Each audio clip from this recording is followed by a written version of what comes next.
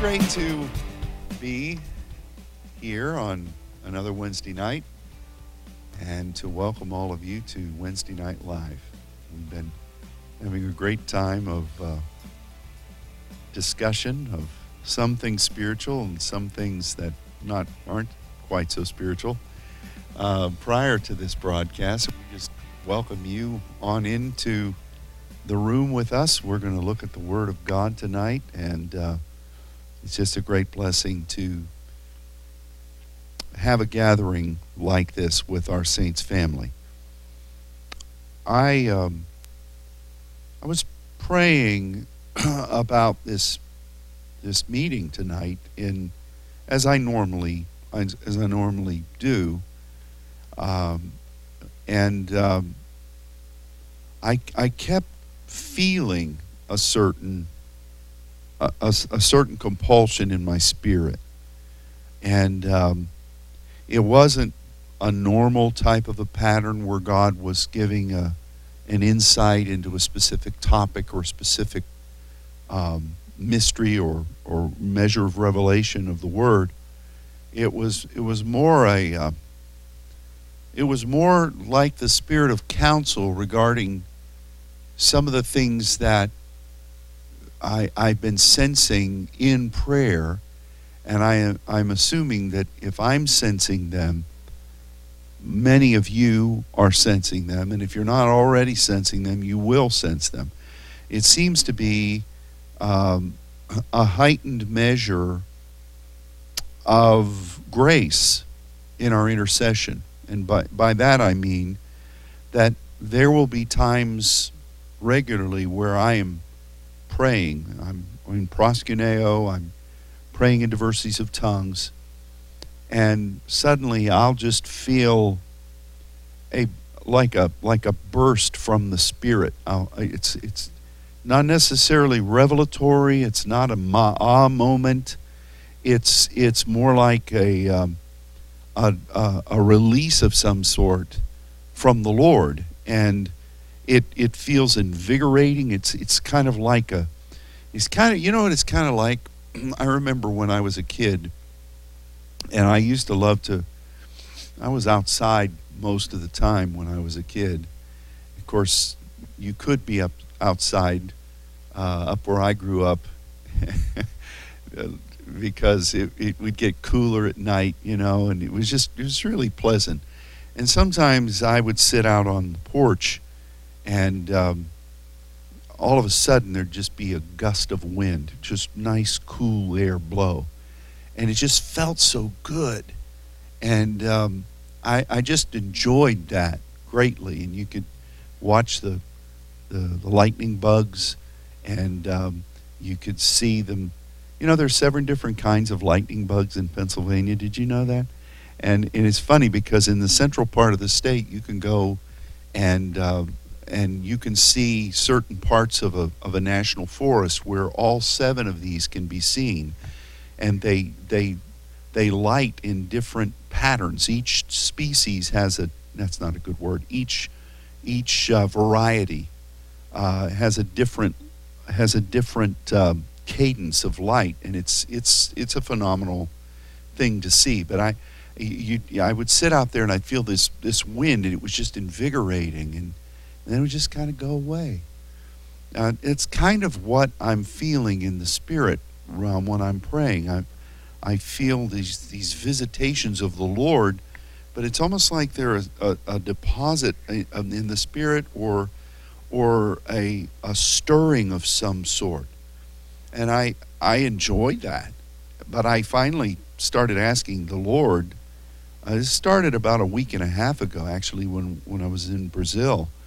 I was asking the Lord, what am I supposed to do about this? Is this just you coming by, giving me some goosebumps, or is this something that is a tactical thing that I need to embrace and take a measure of responsibility for? And I recognized that when I asked that I was basically giving myself the answer. And it's amazing how many times God will give us direction by asking us a question. It's amazing how many times the angels do that when they come to you. And you can read that in the Bible. How many times did an angel appear to someone in the Old or in the New Testament and ask them a question? And even when Jesus would minister to people, he would come up to blind people, or he would pass by lepers, and he would ask them, what do you want? Can you believe? He would ask them a question.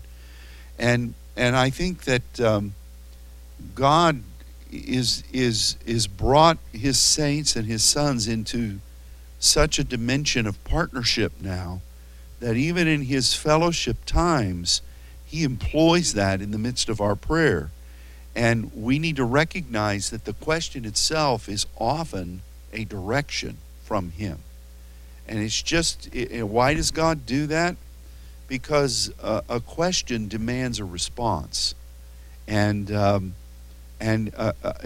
pure question will guide you to come up with some measure of rationalization and some measure of an answer.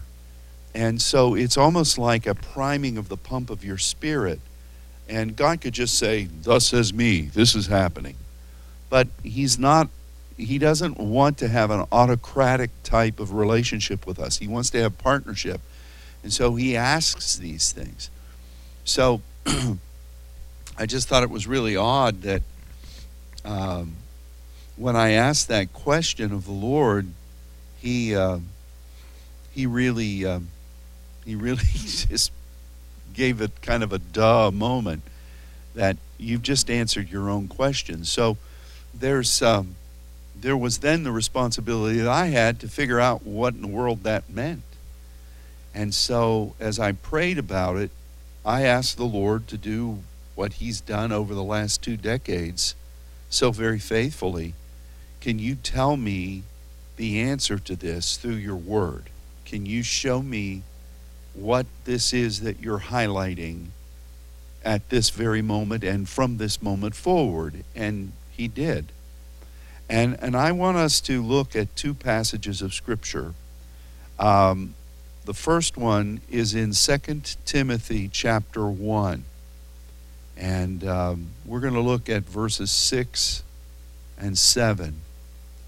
And here Paul is writing to his son in the faith, Timothy. And he says, "Wherefore I put you in remembrance that you stir up the gift of God which is in you by the putting on of my hands. For God has not given us the spirit of fear, but of power and of love and of a sound mind." Now, we've ministered on this passage and the context of this on many, many occasions, and every one of those rhemas from the Lord have ministered to us in some unique and necessary ways. But when I heard this verse in my spirit, I immediately remembered that the gift of God, the gift is grace. The gift is charisma, or the manifestation of grace in a life or in a ministry or in some assigned duty. And so I thought, oh yeah, we're in this year of grace. So part of the answer has to be that God is visiting us, the excitement of heaven regarding steps of grace that we're taking, or regarding initiations of grace that his Spirit is doing. And grace is a growing thing. Grace is a developing thing. Grace is a progressive thing. And I feel like it's kind of like the rain of grace that we're feeling when we pray. You can feel a stirring that God is doing something in grace. God is moving in grace, and it's invigorating. It kind of stirs your spirit, and it's like a burst of adrenaline that hits you. And so I thought, well, that's pretty good, but what does stir mean? And it's interesting that this word is only used here. And it truly is an unusual word because it's made up of three distinct words. And one of them is that it's for you personally. The second one is it is a fire. The actual word for fire is used. And the third is it's life-bringing. It's a derivative of Zoe. So that word for stir would mean this, that with the grace that God is partnering in you, you've got to be willing to recognize that however you embrace that grace, you're going to have to look at it as something that you are responsible for, something that is in harmony with the spirit of judgment and burning. The fire of the Lord is there, and it is destined to bring Zoe, or a new birth, or a new expression of life. It's not so much that you're giving yourself a pep talk and say, okay, I got to get with it, I got to stir myself up, shake myself, that's a good advice as well. But with this, Paul was saying, I laid hands on you, and you're a partner with grace now, so you have to recognize that grace is going to bring about new life. It's going to bring about the fire of the visitation of God, because it is a new beginning and it's a fulfillment all at one. But it's also something that you have to recognize as a responsibility that's being given directly to you. And I think that we should understand that in this year of grace, we have an individual responsibility, we have a church-wide responsibility, and we have a network responsibility for the world. And so we've got to say, Lord, with this, as we're praying, one of the things that you're just going to continue to be doing is sowing this grace and visiting this grace. And we're partnering with you. We're agreeing with you in diversities of tongues for the aspects of grace that you are releasing, because God always begins things with a voice. He looks for an intercessor. And so we're praying in diversities of tongues, his mysteries, and these bursts of grace from the throne are being facilitated by our agreement and our declarations through the power of the Spirit. So we're feeling those releases. And we have to recognize that as that is happening, it is our responsibility. It is a visitation of the spirit of judgment and burning, and it is going to bring life. And we have to keep that in mind. This is such an unusual word. Like I said, it's only used here. And so I thought, that's really a weird word. And you would expect someone like Apollo to use this word. But I looked at a manual that I have that talks about how some of these unusual words were used in the Greek literature of that day. And it's interesting that this word was usually used in some of the mythologies to describe what would happen when one of the in their storytelling, when one of the gods would entrust an empowerment to a demigod, or to a human being that was part human and part God. And that was a lot in their mythologies. If you ever watched Clash of the Titans and you see Perseus, from the Greek myths.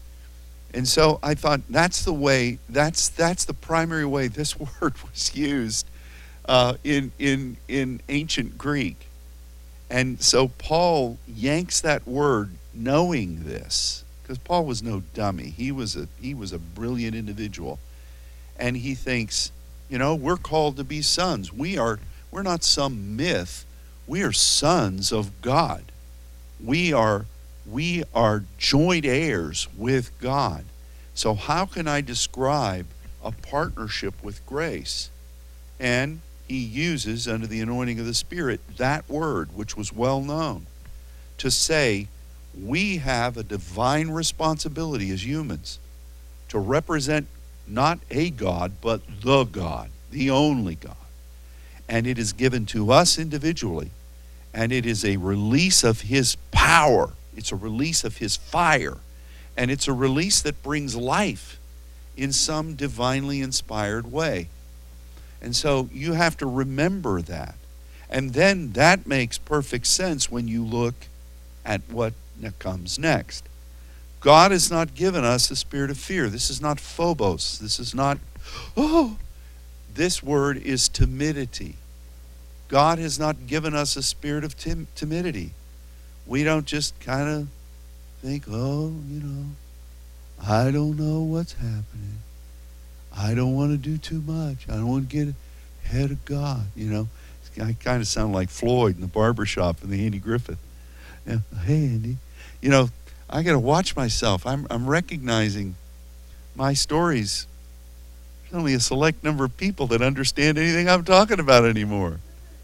Thankfully, some of them are still in this room. But God hasn't given us a commission to be timid. In fact, in the book of Revelation, it says God is going to judge the timid. That's an interesting thing.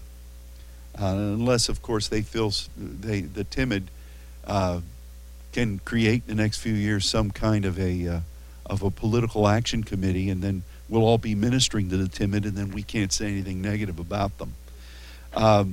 But God hasn't given us timidity, but what's he given us? Power, dunamis, function. He's given us agape, and he's given us the ability to grasp these things and understand them with our mind as we are partnering with God. It's a to do and to teach in this verse. You notice that you're wanting the function of God, dunamis. You're doing it through the power of his love, breathing hard after him. And as you do those things, you begin to understand the concepts of God's heart that just a brief time before were not revealed. I just think those two verses are phenomenal. And they really are summed up. The meat in the middle of it is grace. The gift of God is literally the grace of God. So when the grace of God is moving among a son, you're going to represent him on earth. You're going to be purveyors of his fire to bring new life. So don't just languish in timidity. God has not given you that. God has not commissioned you for that. You are to be a functionary of the power of God. And you are to represent his agape, and you are then to be able to speak of it and to teach others and to instruct them how to do it. So, as I saw that, I came in here, and even here tonight, I was praying, and I kept feeling those bursts from the Spirit. It's invigorating, and it's not something that just overwhelms you. We've all had those experiences. This is different than what we've felt in the past. It's not replacing it. It's just a different thing. And I really feel it's the excitement of grace. I feel that it's God causing us in this year of grace, as we pray in diversities of tongues, and as we've been granted responsibilities in many new nations, and there are others that are coming alongside, asking, come over and help us.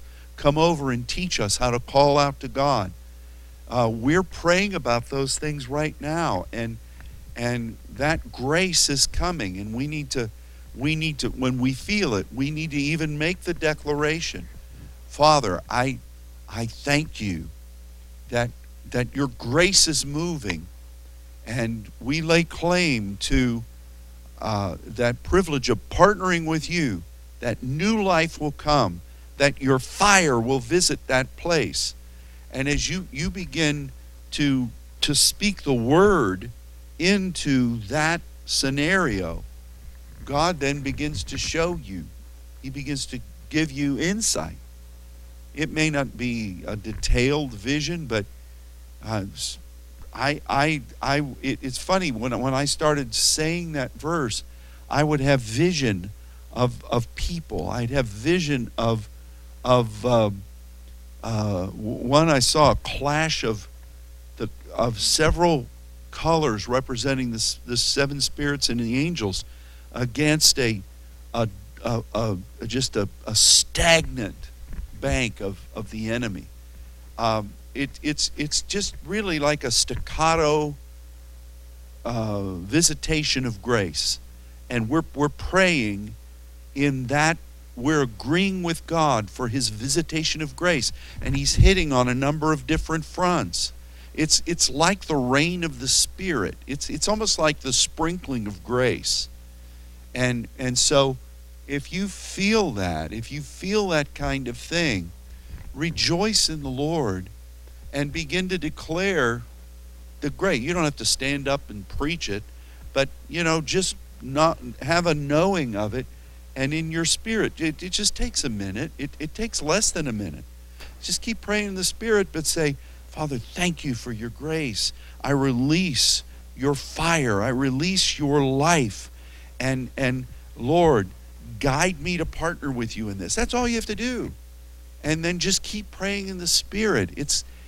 God's pleased with that because he loves his word. He loves his people to work with him, to be led by the Spirit, to understand a thing that has been hidden, that the Spirit is guiding the sons into, and he loves then to generate the remembrance of the word.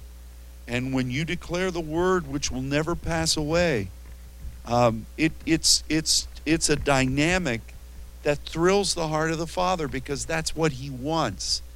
That's what he wants for you. And it brings all the nutrients of spiritual vitality in God together in one place. And it's an invigorating thing. So hear what Paul wrote to Timothy.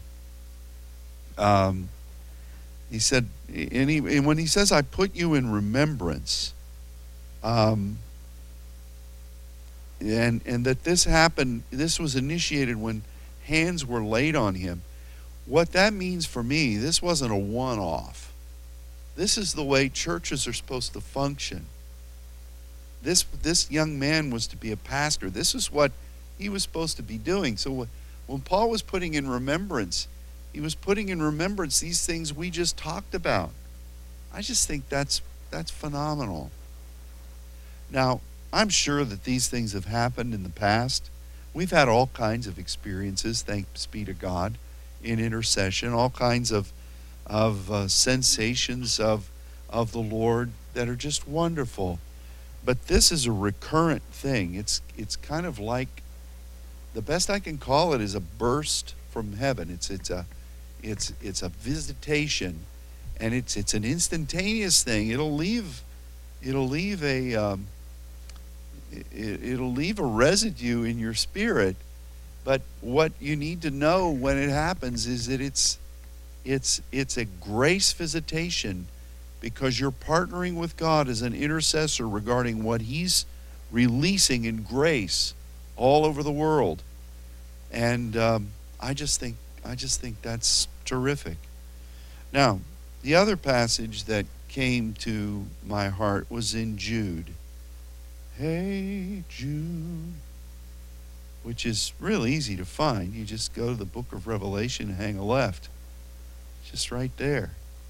And we see here a well-known verse, but I want us to look at it in a different in a different context. No, not in a different context. There's something fresh the Lord wants to show.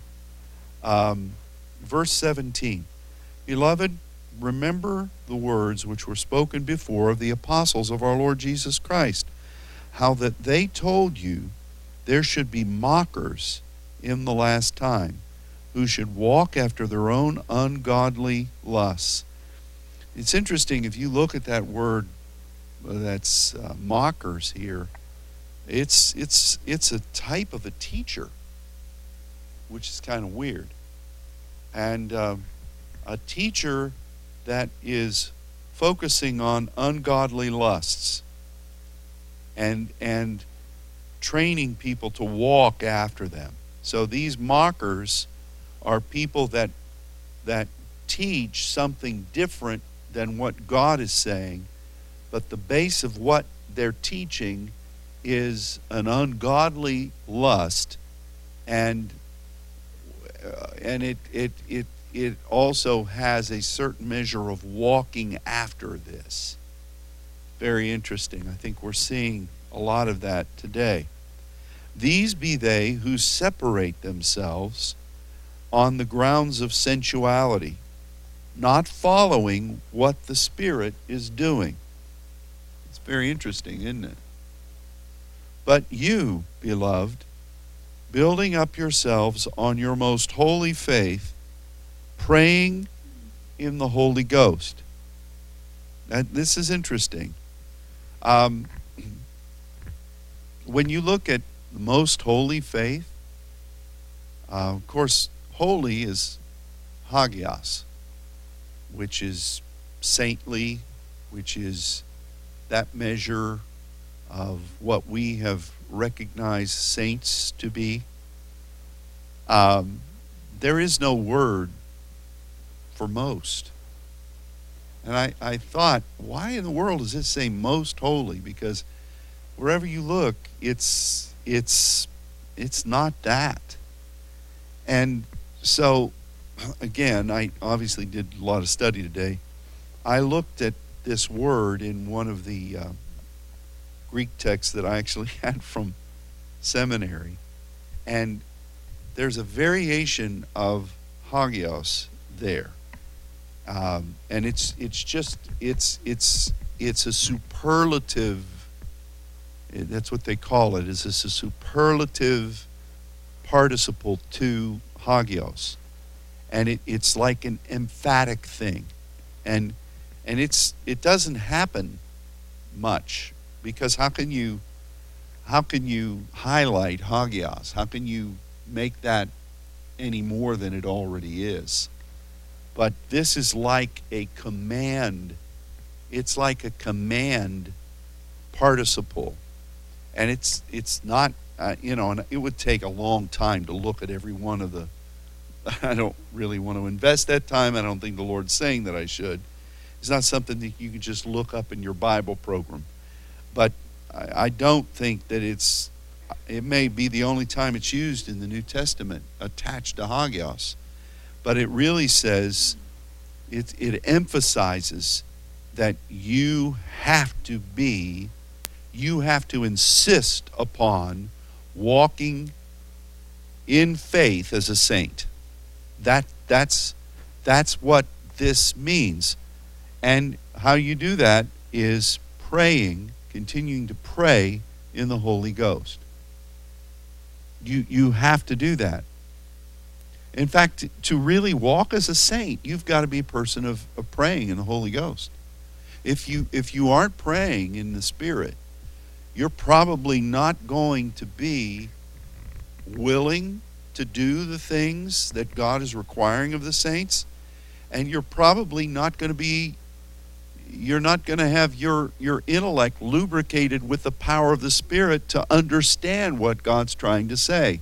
You're going to see it, you're going to say, nah, I don't really care about that. So, but look at now here we use the word context. Look at the context of this. He speaks about the last times where there are teachers that would rise who are not walking according to the Spirit. They focus more on sensual things. They focus more on ungodly lusts, and they focus on that, and they line it up against what really should be being taught. And not only do they teach these things, but they line up a progression of how you should walk according to it. This is an interesting thing that he says, that the apostles prophesy about the last times.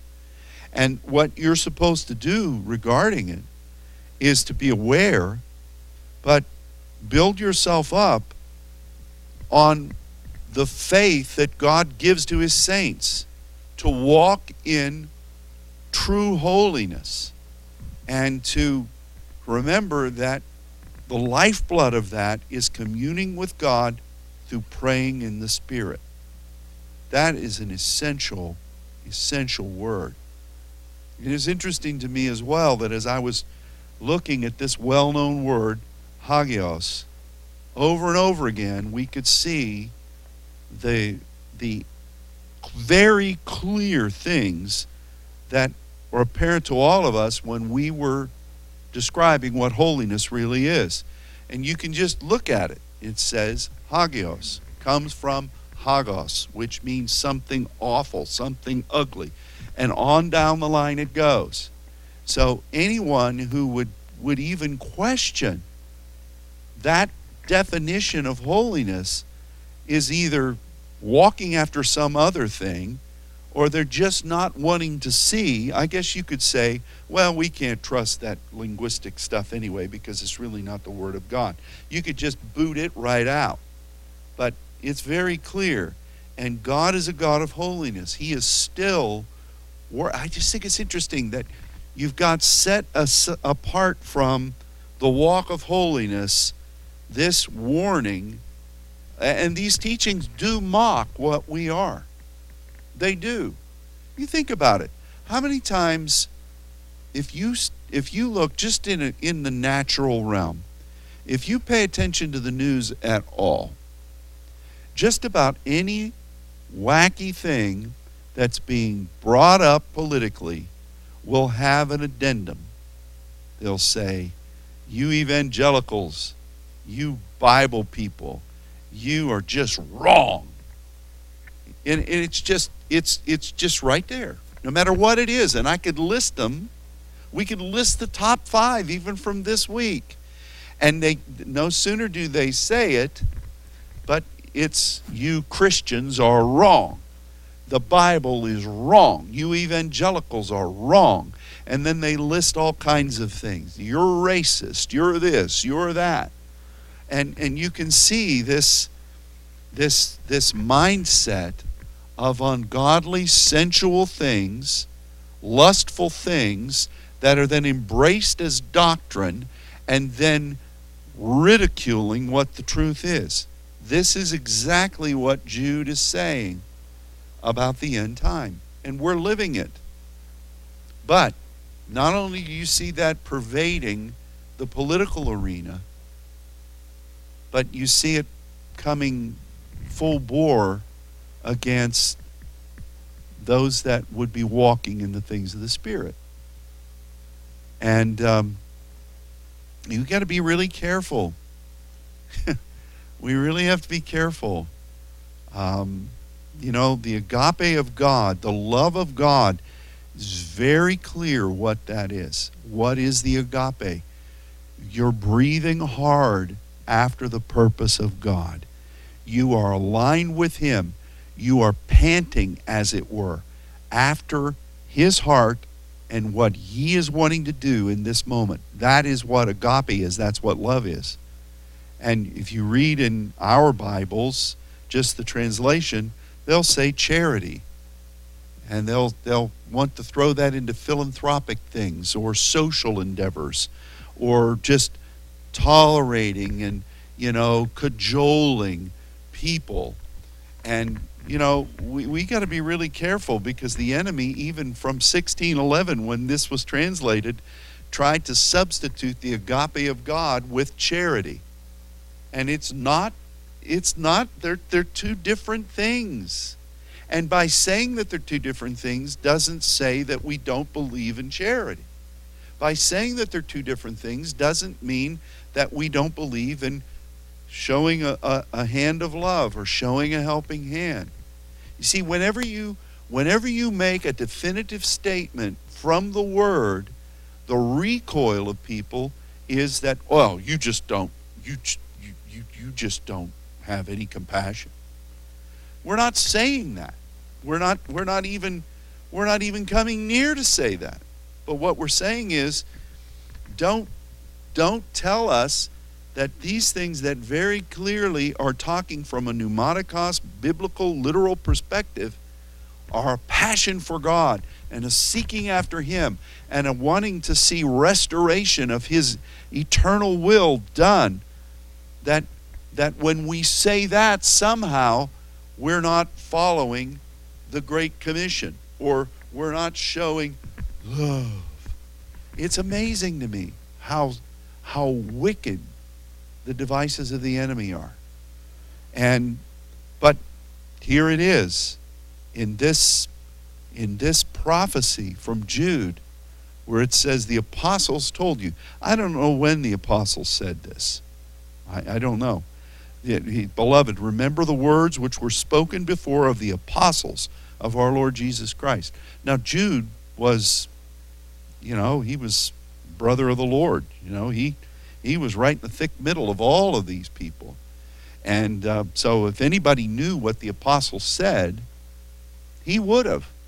And he's saying, remember, they prophesied that in the time of the end, this was going to be happening. And it's interesting. I can see how this was translated as mockers, because it's the end result. It's the focus. It's the agenda of these teachers.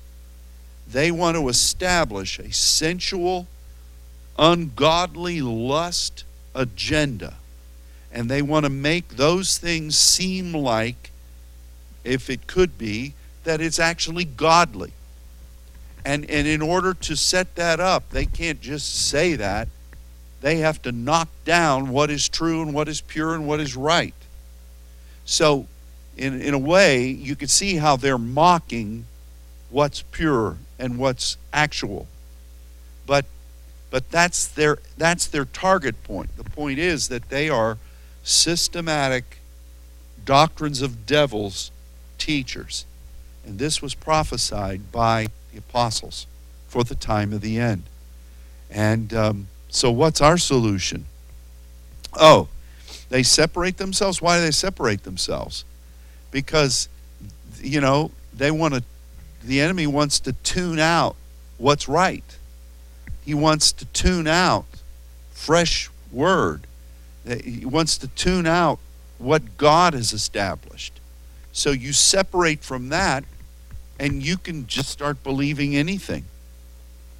And especially when it's a doctrine of devils, and especially when there is a release where God says, okay, the enemy is going to come to try to deceive the very elect, and God says, I'm going to give you over to the seducing spirits that you want to follow. That's a scary thing when God says, I'm going to do that, but it's part of this. So then Paul says, with all of this going on, what do we need to do? We need to emphatically embrace the faith that God is speaking from His throne about His holy intent to His saints. We need to emphatically embrace that. That's what most holy is. You won't find the word most there, but there's an emphasis. There is an absolute emphatic participle to this, and we need to be praying in the Holy Ghost. We have to be. That's our lifeblood. And I see this stuff going on even today. We have to be really careful. I'm speaking to myself, and I'm speaking to everybody in here. We have to be really careful, because we can get involved in our mind and in our emotions in things that we see that are going on, and but we've got to draw back from that, and we've got to really be solidified through praying in the Spirit. And we've got to recognize that this is a spiritual thing, that what we're seeing and what we're reacting to is a demonic device. Now, you can't bind it and rebuke it and cast it out. It's what's happening. You cannot cast out prophecy. You know, I remember when the Kingdom Now people were really teaching and going at it in the 70s. I don't know if any of you are aware of that, the Kingdom Now movement. And they thought that if you just prayed enough and if you did godly things, that somehow the kingdom of God would come and it would actually alter the things that were written about in the book of Revelation. And that's ridiculous. You can't alter the inalterable word of God. You can't alter that. It's going to happen the way it's going to happen. So you got to look at it, but then you've got to find the thread that's in the middle of that as to what we're supposed to be doing. And I can tell you, for many years, I thought that it meant just being faithful to come to church, pay your tithe, and wait for the trumpet to blow. That ain't it. We've got a spiritual responsibility. So these mockers are not going to come after the people that are just getting saved over and over again every week. In fact, they're probably going to be able to recruit a number of them over to their side. These mockers are coming against the people that are moving in pneumatikos understanding, because that's the threat the enemy faces. And he recognized that.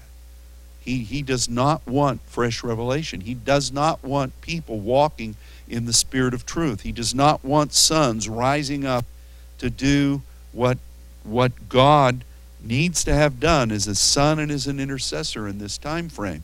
So these mockers are going to target that, while they're also setting up their own doctrines of devils and trying to recruit people for that course of study. So it's kind of interesting. So why did God bring these two passages of scriptures to us tonight? What's the harmony between those two? Well, where sin abounds, and we're talking here in Jude about sin abounding, grace does much more abound. You've got both of those things happening concurrently. So you've got sin, people missing the mark, setting up doctrinal positions of how to miss the mark. But of course, they're not saying you're missing the mark, but that's really what they're doing.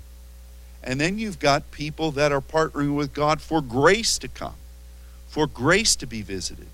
Those two dynamic spiritual influences, according to the word, where sin abounds, grace does much more abound, happening concurrently at the same time.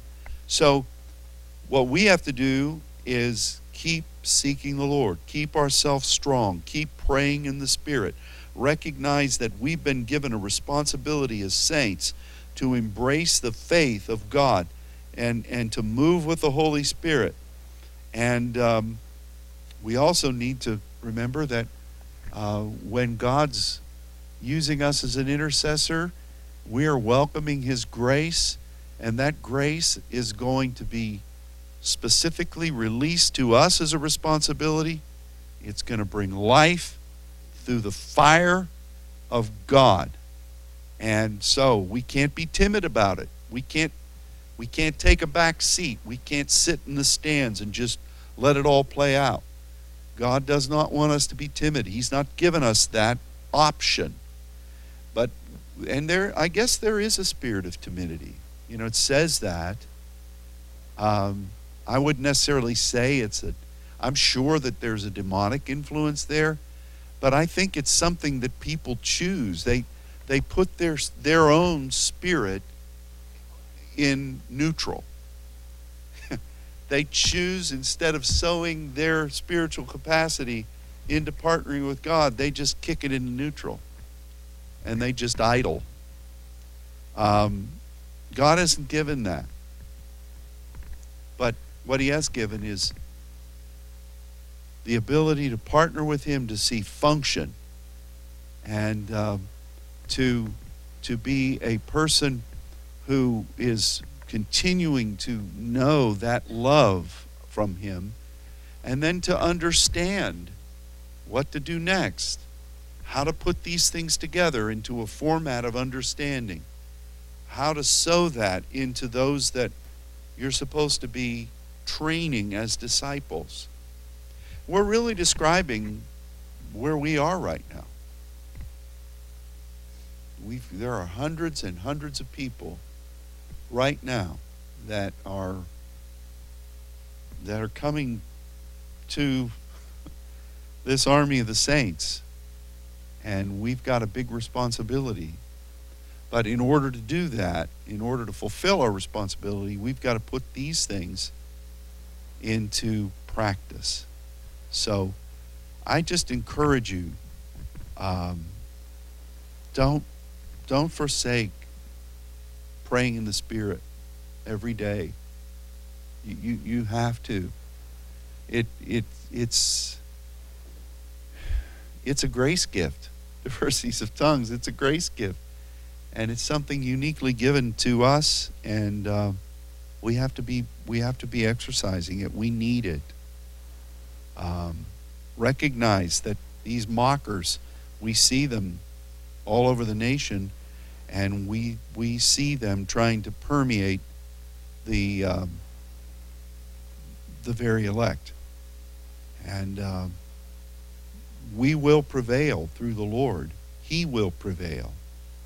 But we cannot sit on the sideline. We can't. The spirit of timidity. That's a word that I used because it does say, well, I don't really want to do anything. But that's not all there is to it. Spirit of fear, that word translated as fear, can mean timidity, but can also mean that you've elected to take yourself out.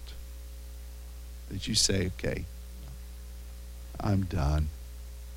And I must confess that over the past few years, sometimes I confess, as I've been praying and just waiting on the Lord, at some point I'll just say, Lord, I just don't want to do this anymore. And I don't mean that, but I can feel myself feeling that. And I think that's part of this type of a spirit. And I do think the enemy wants to influence us to embrace that, but I think that it's more of a choice.